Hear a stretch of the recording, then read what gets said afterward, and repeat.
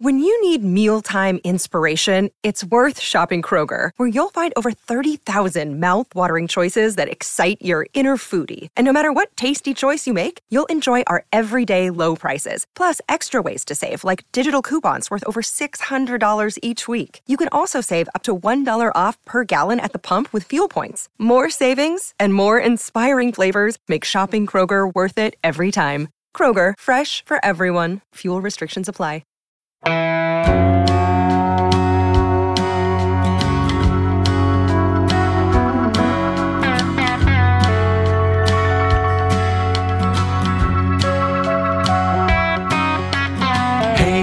Hey, where you been? Buckeye Talk is about to begin. Hey, come on in.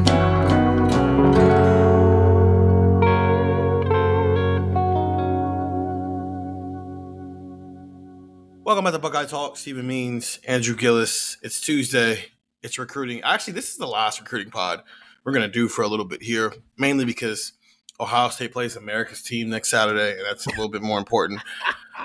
It's a little more, we'll take a bigger deep dive into recruiting stuff once we get through the next 3 weeks, depending on what happens next weekend, November 25th, up in Ann Arbor. If Ohio State wins that game, they're obviously going to Indianapolis for the Big Ten championship game. But then signing day is around the corner. It is about a month away.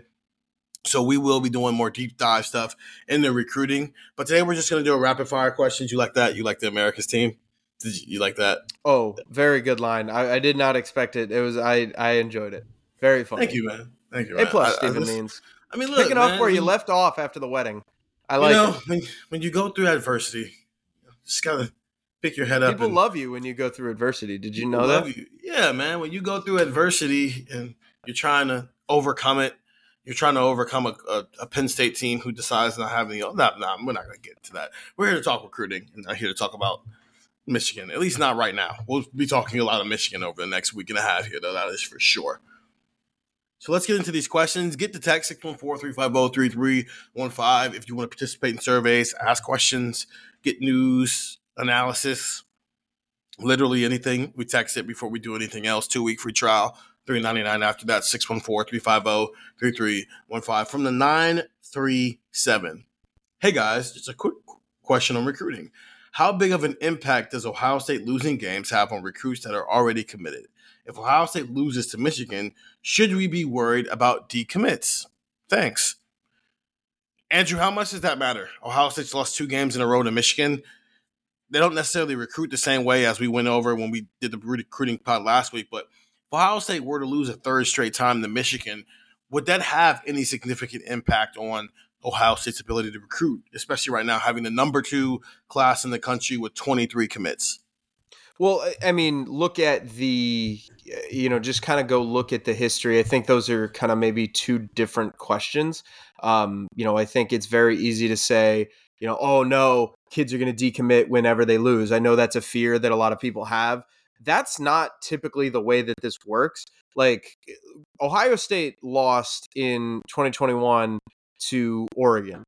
And Ohio State had its massive class, obviously, that was just outstanding. We all know some of the names from that class, obviously. I mean, that was the class that was second in the nation behind Alabama, and they were right up there. So, you can lose, right? Like, I don't want that to sound like I'm making excuses for them, but you can lose, and it doesn't mean the recruiting operation is falling down like a massive hill because you go 11-1.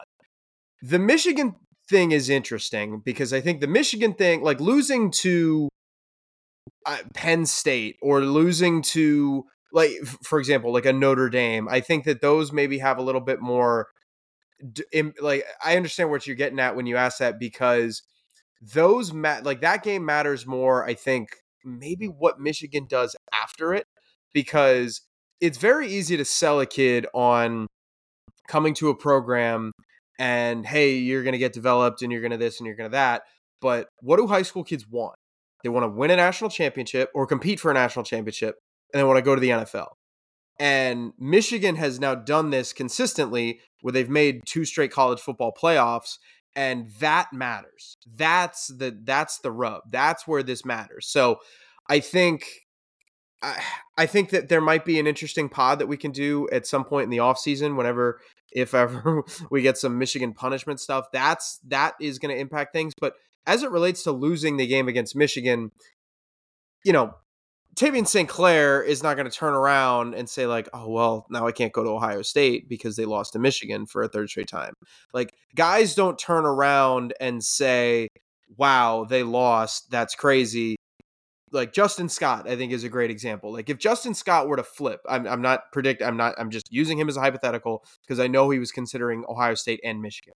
If Justin Scott were to flip from Ohio State to Michigan after the game, it would not be because Michigan beats Ohio State like 23-20.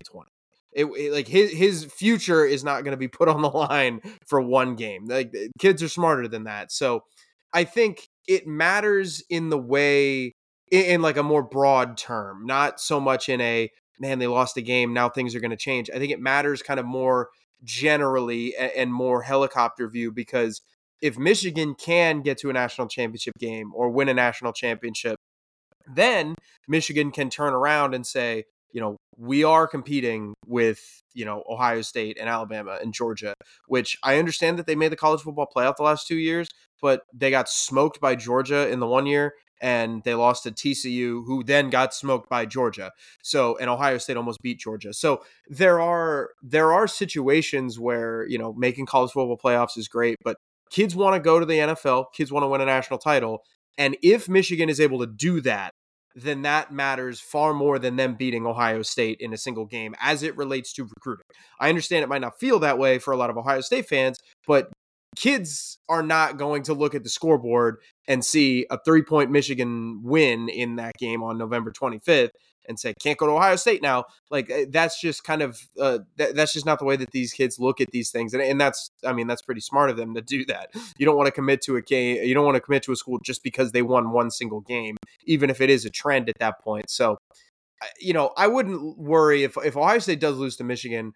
I would not sit there and worry that say, this is the reason why kids are going to decommit. If kids are going to decommit from Ohio State, it would be more than because they lost one game to Michigan. What if they lost 3 straight to Michigan? Would that change things? Maybe, but the sense that I've gotten from a lot of these kids is that, they understand, like Ohio State's not going anywhere as a national title contender, right? Like Ohio State's not going anywhere as a program that can get you to the NFL. And that matters. I think the issue would be if Michigan can get to that level, because then Michigan might be able to recruit some of the same kids that Ohio State is recruiting. And then you get into some murky waters where you're not maybe getting kids to decommit. Kids aren't decommitting. Maybe you're just not getting them, right? Maybe Michigan goes after some of these guys in Ohio and maybe they get an Aaron Scott or a Bryce West or whoever. Like maybe they go get one of those kids because they can sell them on, hey, we are just as good as Ohio State. And that matters. So it's not an individual game. I think it's kind of more in the general aspect of things. Like it's not going to be a decommitment. So like you wouldn't see it in the 24 or the 25 classes. You would see it in like 26. If Michigan's able to keep doing this and keep winning that game and keep elevating themselves as national title contenders, then you're probably not even going to notice it, which I guess is a little scary because you're probably not even going to notice it because those kids are going to consider Ohio State and Michigan, and then they're going to commit to Michigan. We had a bunch of questions about Texas A&M after they fired Jimbo Fisher, which, he wasn't doing a very good job there. Asking, are there guys that they could potentially flip in that situation? I don't think so. That's not. I would not expect that to be the case. Look, just in looking at Texas A&M's 2024 class right now, which ranks 10th nationally, they've got a couple of 5-stars. The only guy that they even have in common with Ohio State in terms of he was an Ohio State target was Dominic McKinley, the number 38 player, the number 7 defensive lineman out of Louisiana. But I don't think that's a race they'll get back into. I would not expect Ohio State to be trying to flip Texas A&M commits. Now, if we want to have a conversation at the end of this month of are there offensive linemen on Texas A&M's roster that maybe Ohio State tries to go to get into the transfer portal, sure, we can maybe have that conversation right there. I'm not saying that because I know anything. I'm just saying, logically speaking here, Ohio State's offensive line has been fine, but it hasn't been so good that you don't explore other options in the transfer portal this offseason. I think Andrew would agree with me on that statement right there. So Who knows? We'll see. But I would not expect Texas A&M commits in the 2024 class, 2025 class to be flipping to Ohio State or Ohio State to be even involved in that conversation. So hopefully that clears up any questions people had about that, which I know it's an understandable question when a head coach gets fired from a program who's putting together top 10, top 15 recruiting classes, regardless of how they're going about doing it. It's fair to ask, hey, they've got the caliber of kids that Ohio State typically goes after. So Ohio State going to try to flip any of those kids? I would say no, where things stand right now. If I'm wrong, then I'll come on here and tell you I'm wrong. But right now, as we record this on a Monday afternoon, I would not expect that to be the case. Let's talk quarterbacks. From the 419, love the film on Aaron Nolan. What are the odds we see him challenging McCord out the gate? Does Devin Brown stick around for the quarterback battle next year or transfer in the offseason? Does this probably mark the end of Day getting left on red?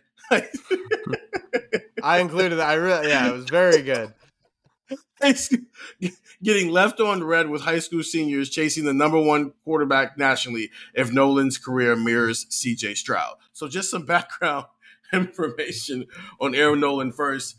Number 29 player, the number 4 quarterback out of Georgia, 5-star recruit, one of 4 5-stars in this class, I believe, along with Dylan Raiola, Julian Sand, and Florida's commit, DJ Lagway. Those are the 4 5-star recruits. And then if you throw in CJ Carr, I think that's the top 50 guys in the class. And we talked about this last week a little bit, but then Michigan's quarterback, Shaden Davis, is number 78, number 7 overall among quarterbacks. Just the background information. Obviously, Dylan Raiola, who's a number 5 player, the number 2 quarterback in the country, committed to Georgia. He originally was committed to Ohio State in the spring of 2022, was committed for about 6 or 7 months there, and then reopened his recruitment, ended up at Georgia. Meanwhile, that put Ohio State back in business looking for a 2024 quarterback. They offered Julian Sand, who decided he's not budging off of his Alabama commitment.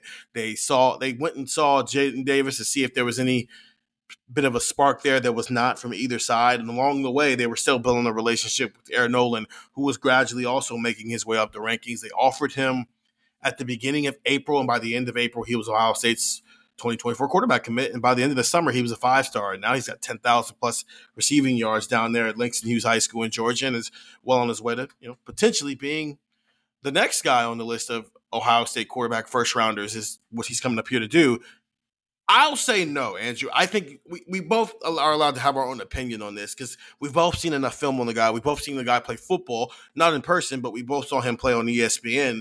For starters, what's just your overall impression of Aaron Nolan, who, by the way, is a left-handed quarterback? So that would be a whole new experience for Ohio State. But what's your overall impressions of Aaron Nolan? Well, I mean, he's really impressive. Really tall. Can get rid of I think I said this on one of the previous pods. Like when he throws it deep, it's more of a flick. It's very kind of hard to describe. Like, sometimes you see guys, really kind of launch into it and they lean back and they fire. Like he just kind of flicks it and it goes. I thought that was really impressive. He obviously had that highlight reel play. I think it made like top 10 plays or something like that, where he had the, escapability in week 1. Like, they played on ESPN early in the year. It was a great game, by the way. But, he just has that ability to get outside the pocket and to make plays that, maybe not so much in a, like in a Lamar Jackson type of, not that there are many people in this world like Lamar Jackson, but like, you get what I'm saying? Like, he's not going to go and be the true mobile threat. Like, we're just going to, like, I am a running back playing quarterback. And I mean that as nicely as I can to Lamar. Like Lamar Jackson is that elusive and that quick. Like Aaron Nolan's not that, but he does have enough elusiveness to get around in the pocket. So that really stands out to me. He's a very impressive quarterback and a very impressive prospect. So we'll see what happens when he gets here. I just typically shy away from challenging anyone out of the gate if you're an incoming freshman, especially a quarterback. Now, it could get interesting if McCord is still around. If I'm assuming McCord stays for 2024. It could get interesting if Devin Brown is not here. Like, it could get interesting if Devin Brown decides to leave. Now, If he does, then, or I should say here, let me phrase it this way. If Devin Brown doesn't go, then I think Aaron Noland, I'd be very surprised if Aaron Noland sees the field at all. Something will have gone either terribly right or terribly wrong for Ohio State if Aaron Noland is genuinely competing for playing time in 2024. That would be either very good or very bad for Ohio State, because that means he is either coming in and beating out the dude who started all of 2023 and the dude who was the backup for all of 2023, or just, whether you want to look at that good or bad, that's kind of your opinion on that. But if Devin Brown's not here, then you've got an interesting scenario where look at and we'll get into this later, but look at the quarterback depth chart. You got McCord, Devin Brown, Lincoln Kienholz. Like, can Aaron Noland get to that second spot on the depth chart? And do you view that as pushing McCord? Like, do you view that as challenging McCord for playing time and maybe saying, hey, when Ohio State plays, Western Michigan next year and the game is, 42-0 in the third, fourth quarter, who comes onto the field? Is it Lincoln or is it Air? And I think that if you want to say that that is a unique aspect of things, that like Aaron Noland could be kind of pushing for that second job, then I'm cool with it. I just have a hard time looking at all of the things that Kyle McCord has gotten better at this year, and you would presume to continue to get better at, and say Aaron Noland's going to come in and immediately be better than that as an incoming freshman. Aaron Noland's really talented. I think his physical build and a lot of his play style is very similar to what C.J. Stroud was at that age. And we know what C.J. Stroud turned into. I'm not saying that Aaron Noland's going to turn into a dude who's the number 2 pick in the NFL draft and is very much overachieving as a rookie quarterback in the NFL right now. I'm not saying that's what he's going to do. I'm not saying that's not what he's going to do. I am saying that with the way the room is set up right now, first of all, Lincoln Kienholz played football on Saturday, and I thought he made a couple of good throws. John Thurman also made some big plays on those plays. But he's fourth heading into the spring, assuming nobody leaves. Because I think the idea that Kyle McCord is a one-and-done quarterback is probably out the window at this point, because he's not going to be a first-round draft pick. One, this quarterback class is kind of loaded, and two, he has not necessarily played at the level that we saw Mac Jones and Dwayne Haskins play at, where that combination of not so deep of a quarterback class mixed with really good 1 year makes you a first-round draft pick. So he's probably coming back for year 2. So then you're asking a question of, was he good enough to keep his job when Devin Brown will then be in year 3 of the program, when Lincoln Kienholz will be going through his first full off season, because you got to remember Lincoln Kienholz didn't early enroll last year. He showed up in the summer. So is Kyle McCord good enough to keep his job? But even if he's not, let's hypothetically say he's not, Aaron Noland has to be better than a third-year Devin Brown and a second-year Lincoln Kienholz to be able to do that. I don't know. That's a lot to ask of for a guy who would at that point be an early enrollee. I think the realistic thing that was going to happen is there's going to be 2 returning quarterbacks to Ohio State's room, just because I think Devin Brown is good enough to play somewhere. And I'm trying to have this conversation in the most careful way possible, because I'm not trying to push Devin Brown out the door. Yeah, but I do think he's talented enough to be a starting quarterback for a high-level program somewhere. If Kyle McCord comes back and he retains the job, the question is, does Devin Brown decide to stick around for year 3 of being a backup? Lincoln Kienholz is going to be here, so let's just hypothetically he doesn't stick around. Lincoln Kienholz is probably your backup next year, and you're in a similar situation that you're in 2022, and then really this year as well, because Tristan Gebbia is in the room, and I know that he didn't play on Saturday, and we haven't necessarily seen him on the field, but he is more just the older guy in the room, more than he is a guy who is expected to be a guy who plays meaningful snaps for you one day. So in 2022, C.J. Stroud was a second-year starting quarterback, and behind him was Kyle McCord in year 2 and Devin Brown in year 1. And ideally, that might be on the table this time around, where Kyle McCord's a second-year starting quarterback. The guy behind him, who is his backup, is in year 2, and then the third-string guy is in year 1. I don't see it. I think I'm taking the long way to get here. The Aaron Noland being Ohio State starting quarterback conversation starts in 2025. That spring, whoever's in the room with him, whether it's year 4 Devin Brown and year 3 Lincoln Kienholz, and year one Tavian St. Clair at that point while he's in year two, or if it's just Tavian St. Clair and Lincoln Keen-Holst and Aaron Nolan, or if it's Devin Brown, Aaron Nolan, and Tavian, whatever the room is, Aaron Nolan, I think the best expectation you can have for freshman quarterbacks, even if they're highly rated coming into Ohio State, is in year one, they're learning the system and they're kind of in the background. And if there's an opportunity like we saw against Michigan State on Saturday for that freshman to play, he's going to get an opportunity to play. But I wouldn't expect true freshman quarterbacks to play more than 50 snaps in a given year unless the room is just that crazy, which it doesn't seem like it's heading that direction. And then in year two, that's when you should expect them to start at least trying to compete for the job. And so, no, I don't expect Aaron Nolan to come in and compete to win the job right away. As you just said, a lot would have to go horribly wrong or horribly right for a true freshman to be starting at Ohio State.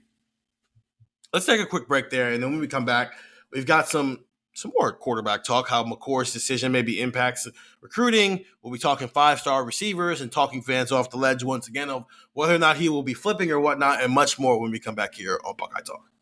Jeremiah Smith is still taking visits. The number one player in the country, the top wide receiver, five-star recruit.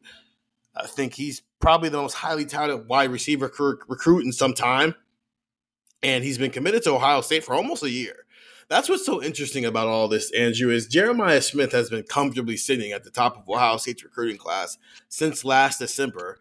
And for almost a year now, there's been questions about whether or not Jeremiah Smith will be flipping. And we're back here again, once again, with Jeremiah Smith questions from the 703. And I'm sure he wasn't the only person to ask this question, he or she, when you sent out this call. Jeremiah Smith is scaring me. What's the probability that he flips? Andrew, we are a little more than a month away from signing day. Is there any reason why Ohio State fans should be worried that Jeremiah Smith will not make it to late December and sign his letter of intent to Ohio State? Well, first off, shout out to 703 from where that question was sent from. That's my home area code back in Virginia. So shout out to the person who is worried. So basically, Andrew just told us that he's the one who sent the question. Right, exactly. Yeah, I have I use my second phone to text the. That's how much I love the text service. That I have a second phone that I secretly subscribe to Buckeye Talk texts. So exactly. Well, so here's the background to this. Jeremiah Smith was at the Florida State Miami game over the weekend, and I think it's natural for every time you have a committed player to go elsewhere to see nerves, to be nervous about, hey, what's going on? To be nervous about, hey, why is he here? Why is this? And it sounds like the visit with Florida State went pretty well. And he did an interview and he said to reporters after the game, this was on Twitter, I'm sure this is where a lot of the people saw it, quote, "They're in the front right now, I can say for sure on Florida State." Now, that to me, and maybe I'm wrong, Stephen, that to me came off as they're in the front right now of the schools that are trying to flip me. That's the way that I read that. And that is the way that I interpreted that information. So I think a lot of people saw that and a lot of people heard that and went, uh-oh, that doesn't sound good. So again, it's totally natural to have, he's the number one player in the country. Every school in the country, literally every school in the country, would bend over backwards to get him in their recruiting class. So Florida State obviously did that. He is going to take a visit to Florida State later on in the year. There was some reporting done by Florida State site that said, he will take the last visit that he'll take will be to Florida State before signing day. So that's where the nerves come from, but I would still feel solid with Jeremiah Smith. Like if I'm an Ohio State fan, I'm not sitting there going, "Oh man, this is bad." Like I would still feel pretty good about where Ohio State is at. He's currently committed to Ohio State. Now, does that mean other teams are not making a push? Absolutely not, because Florida State's after him. I mean, a couple of weeks ago, Stephen, we talked about Miami was big on him. So every school in the country wants him, and every school in the country is trying to make a big deal. He mentioned that they're a big school that he really liked, and he liked what Mike Norvell's doing, and he liked a lot of different things. But it's important to remember Ohio State also has a lot of really good things too, and I would feel good about Jeremiah Smith. I would, I will never tell I don't care who you are in the class. Like, I will never tell anybody to be 100% confident in a recruit, because you never know what could happen right up until signing day. So don't take it to the bank and sign, sealed, delivered. Jeremiah Smith's going to be in Ohio State's class. You never know. These things can get crazy. I mean, crazier things have happened on signing day, but I would feel fine about where Ohio State's at with Jeremiah Smith. Steven, you laughed a couple times when I was talking, so please indulge us. Jeremiah Smith has had the loudest / quietest recruitment I've seen. I think it's all understandable though, right? Because what coaches will even tell you, they want you to commit and then don't take visits anywhere else. Yep. So, and I've had this conversation with somebody before about Jeremiah Smith. It's like, if he really didn't like it that much, he stopped doing it. He stopped taking these visits. He stopped doing all this stuff. Jeremiah Smith is making sure he's doing his due diligence if Ryan Day and Brian Hartline are not at Ohio State. That has been the message that he has put out there for almost a year. He has made that abundantly clear to the program, to the coaching staff. They know it. They will say it. Well, not publicly, because they can't talk about recruits publicly, but it is very well known that Jeremiah Smith is coming to Ohio State as long as Brian Hartline and Ryan Day are at Ohio State. If at any point in the next month and a half that changes, then he's not coming to Ohio State anymore. So I think this is a kid who's doing his due diligence, because it's almost like making sure you know where you're going if you're not going where you're going, if that makes a little bit of sense there. Obviously, it's going to be nerve-wracking, and it's going to continue to be nerve-wracking up until the moment he signs his letter of intent, because there's an extra month of this, and as you just said, he's got a scheduled visit to Florida State or Miami again at some point next month. He told the Florida State site that he was going to go back in December. So it's going to be something that's going to have you on the edge of your seat for quite a while there, but I have to keep coming back to, if Brian Hartline and Ryan Day are at Ohio State, Jeremiah Smith is coming. And the reason why he's coming is because if you look at what Marvin Harrison Jr. is right now, Marvin Harrison Jr. is built just like Jeremiah Smith is. And raw talent, you might be able to make the case that Jeremiah Smith is a better, from a raw talent standpoint. Now, does he have the work ethic that Marvin Harrison Jr. has? I don't know. He has a little bit of the pedigree. His dad's not a Hall of Fame wide receiver, but he's got an NFL pedigree. His cousin is Geno Smith, who's right now the starting quarterback for the Seattle Seahawks. So he's got an NFL pedigree of his own. But the raw talent point, he's going to be, of this run of wide receivers Brian Hartline has brought in here, Jeremiah Smith has the highest ceiling of all of them, just from a raw talent standpoint. So, and if the guy he's most comparable to in the room right now is probably Marvin Harrison Jr. and then Carnell Tate right under that. They're under that same tree there. And he played with Carnell Tate and Brandon Ennis on the 7-on-7 circuit. But all this is irrelevant. The point is, if Brian Hartline and Ryan Day are still at Ohio State sure as well believes that Jeremiah Smith is coming. So unless that changes, our answer on should you be worried about Jeremiah Smith flipping is going to continue to be no. Well, and also, too, you mentioned have a plan B. I don't know how many listeners to this, 'cause I've certainly never had this in my life.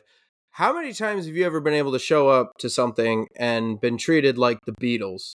And everywhere you go, you have people telling you how great you are, and you get to go see, like, he's from Florida, and you get to go see Florida State Miami as like a high prize recruit, and you get to take in the scenes of Florida State. Like, you get to take in all of these different things. I understand that, there are variables here, but you get to be kind of wanted for a little bit, and you get to go see Florida State Miami, which, I would have to check, but I'm sure he knows guys that are on Florida State, knows guys that are on Miami, or has met play. Like, it's a cool environment for some of these kids to go see. So, it's having a plan B, but it's also just I'm going to go check out a really cool college football game too. That's a good point. Florida State's a really good football team. Not so much Miami. Yeah. But the Florida State part of this, yeah, they're a good football team. And you that get to go see the rivalry game matters in Florida too. It's a cool rivalry down there, and going to see that would be pretty fun. It's even better when one of the programs decides to be good, which is not always the case. But point made, it's a chance to go see a free football game, and he's from Miami, basically. So it's understandable why he keeps doing that. Couple more questions here. One more quarterback question, actually. From Adam in the 440. How does Kyle McCord entering or not entering the draft affect quarterback recruitment? Does this impact anything if Kyle McCord, who is in year 3, because so far in the Ryan Day era, we've seen quarterbacks leave in year 3. Dwayne Haskins left after year 3, even though he was a one-year starter. Justin Fields was in his second year at Ohio State, but his third year as a college football player, he went pro. C.J. Stroud left in year 3. Kyle McCord could have left after year 3, and he still could. Like, we don't know. He might just decide to leave after this year. But more than likely, that doesn't seem like that's about to happen, and he's going to be back for year 4. They haven't had a fourth-year starting quarterback. Not 4th year as in year starting, but 4th year in the program, and he's a starter since J.T. Parrott was a starter in 2016 during his 4th year. Does that do anything to throw off Ohio State football's quarterback recruiting, or does it matter? It does matter for recruiting, but recruiting for the portal. Because, like, in terms of the freshman class, like let's say McCord is gone, so you're losing Gebbia, you're losing McCord, and then you have a quarterback room that has scholarship players, Devin Brown, Lincoln Kienholz, Aaron Nolan. That's not really where you would want to be entering a year, especially considering Lincoln Kienholz, we've talked about him kind of being a long-term project. He's going to take some... I mean, that sounds like a pretty good room to me to get a talented quarterback out of that situation. I understand, but I would want to go into a year with 4. I would want to go into a year with 4 scholarship players. And I'm not saying I'm not saying you have to go into the portal and try and grab Riley Leonard. I'm not saying you have to try and go into the portal and grab I think it's Michael Pratt, the kid from Tulane, or Cam Rising from Utah. I'm not saying you have to go and just say, wow, we need a starter. Oh my goodness, oh my goodness, oh my goodness. There's nothing wrong with finding a guy who can be 2024's Tristan Gebbia.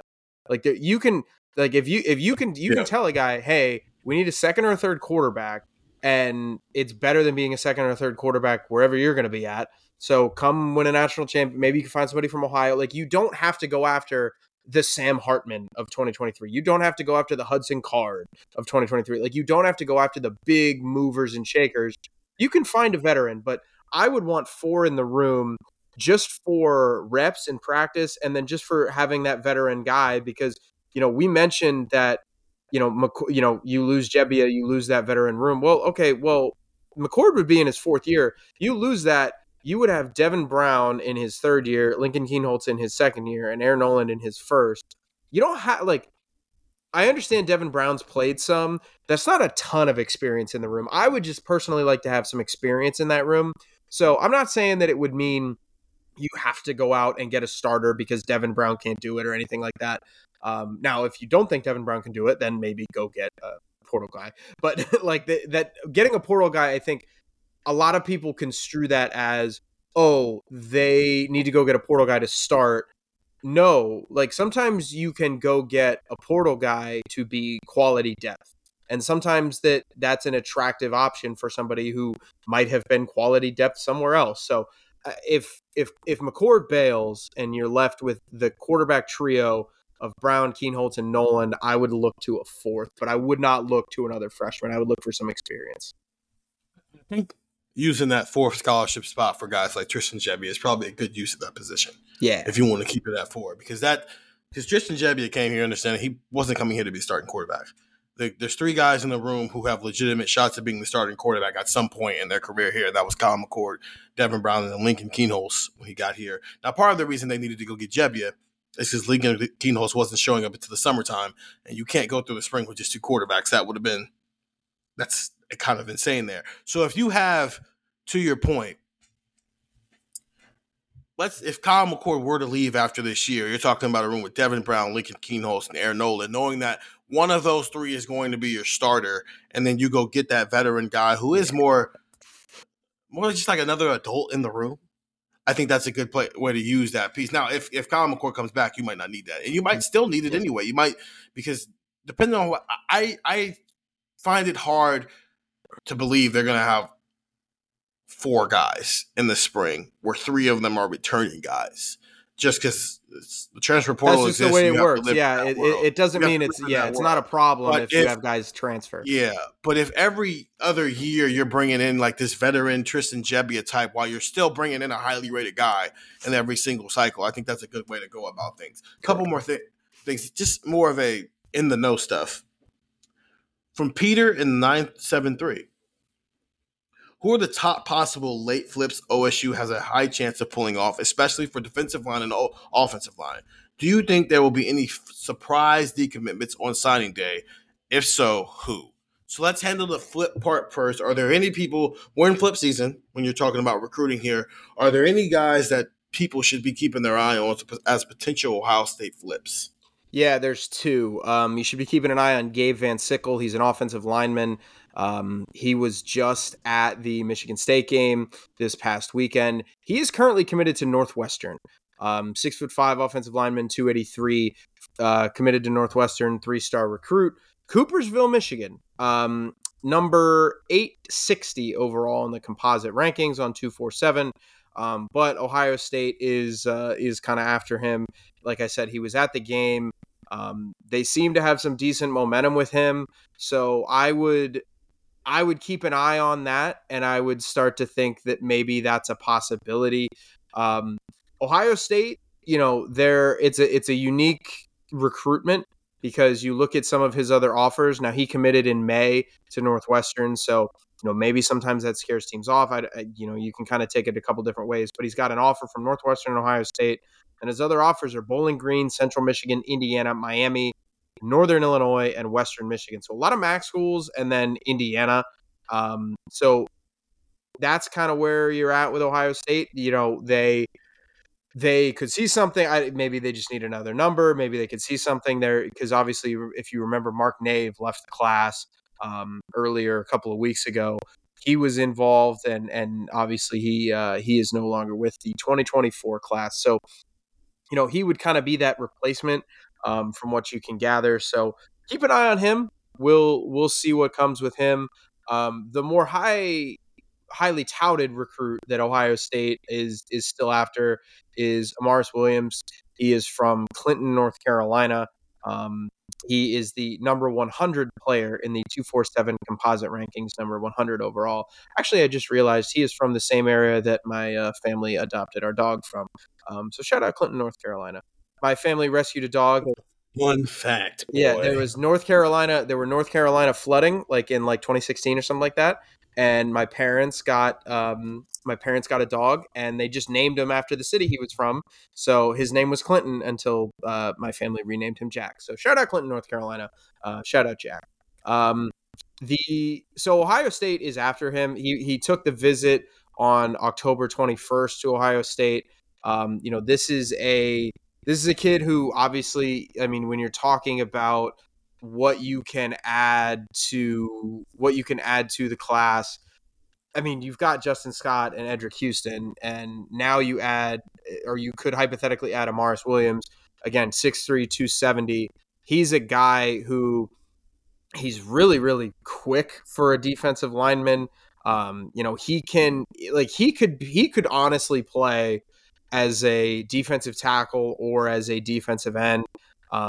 He's got a lot of athleticism. He's a track athlete. Like, this is a true twitchy defensive lineman that, a lot of programs would want. So he is bigger, but he can move. So you can play him really at a 3. He's not going to play nose, but you can play him at a 3 or as one of your defensive ends. So Ohio State's after him. He's current Florida commit, like I said. It is important to note that, like, when we're talking about this, like with Jeremiah Smith, a lot of programs are after a lot of different guys, because what you'll see, and obviously if you follow recruiting enough, you'll know that one guy leaves one class that it is not even remotely related to somewhere, and all of a sudden that has a domino effect on the rest of recruiting. For example, if I don't want to even scare the possibility, but let's just say Chance Robinson commits to Ohio State. You have a guy like that flip okay, well then that changes things for Miami, and then what does Miami do? And then it all goes. So Ohio State can get involved in this flip train in a couple of different ways, but those are the two guys that I would be looking at. I mentioned Chance Robinson, just kind of as a throw in there, but he is, obviously Ohio State is interested in him. He was back in Columbus this past weekend. So you get three options there that Ohio State's after. Robinson, ranked number 155. He is a receiver commit. So he would be their fourth receiver commit of the 24 class. So those are three names that I would keep an eye on. Not predicting any of those things to happen per se. I'm just saying you should keep an eye on them and you should get to know those names. So we had some Michigan questions, but I think we kind of went in depth the Michigan Ohio State recruiting the week before, so we won't touch on that here. One last name I just want to ask you about, just because I think he was supposed to make his visit over the weekend, and that's Jordan Seaton, number 16 player, number 1 offensive tackle. That visit actually happened. Did it actually happen? No, it did not. So Seaton Ohio State's still recruiting him. He was not on campus, but Ohio State is still involved. He had originally scheduled it, but you look at Seaton. He obviously he's a really talented offensive lineman. He's one of the offensive linemen that a lot of people would get excited about. We've talked a lot about offensive linemen like Gabe Van Sickle's not moving the needle for Ohio State. Or Ohio State fans, I should say. People are going to oh man, 8-6, what are we doing? I can't believe we're settling with this, that, and the other. Jordan Seaton is the guy. He's ranked number 16th overall nationally in the 247 composite rankings. He's the number 1 offensive tackle in those composite rankings. Like I said, IMG, he's got a lot of schools on his tail. This is going to be a battle for Ohio State to try and reel him in. He's got a lot of different schools that are after him. He's currently competing for, he's still playing at IMG. Their season is still going. That was one of the reasons why he didn't come to Columbus. So there's a lot going on here. Alabama's involved, Tennessee's involved, Oregon's involved. Like there's a lot of big program schools. So it's going to be an uphill battle for Ohio State. Ohio State is still recruiting him. Obviously, they would have loved to have him on campus this weekend, but getting Seaton would be a major play for this class, and we're just going to have to see where this takes us. But it is going to be a hard time for Ohio State to get him. Just like I would tell every other program, it's going to be a hard time to reel that kid in. So Ohio State's got the number 2 class in the country right now, 23 commits, 5 5-stars. Those 5 5-stars that leads the country right now. No one has more than that. 14 4-stars. It's worth 304.09 points. It's got an average star rating of 93.53. That's literally 0.01 behind Georgia, who also has 4 more commits. So we talk about this a lot with Ohio State classes. Sometimes it's quality over quantity in terms of where they are in the recruiting rankings. They're well on their way to another top 5, maybe top 3, even top 2 recruiting class in the country. Should you be worried about Jeremiah Smith? I mean, sure, put 15%, yeah, just because, these are kids and people make decisions, but not really. Jordan Seaton, as Andrew was just telling you, it's going to be a hard thing to pull that off, especially since he's canceled what was supposed to be his official visit, and a couple of guys you should be watching out for as we enter flip season here. Signing day, a little more than a month away in December as that, but for right now, the focus right now is Ohio State versus Minnesota on Saturday at 3 o'clock, and the even bigger focus is what happens next week when Ohio State heads to Ann Arbor to face Michigan for a chance to go not only to the Big Ten championship game, but also to probably lock in a college football playoff spot, which might be the number 1 spot, depending on how things continue to shake out. As you're listening to this, we're back at the Woody talking with Ryan Day, talking with Jim Knowles, finding out all the information as Ohio State prepares to place the Golden Gophers on Saturday. Get the text 614-350-3315. Andrew texts out a lot of recruiting stuff. We text out a lot of stuff. We text everything before we write a story, do a pod, do a video, or anything else about it. So for Andrew Gillis, I'm Stephen Means, and that was Buckeye Talk.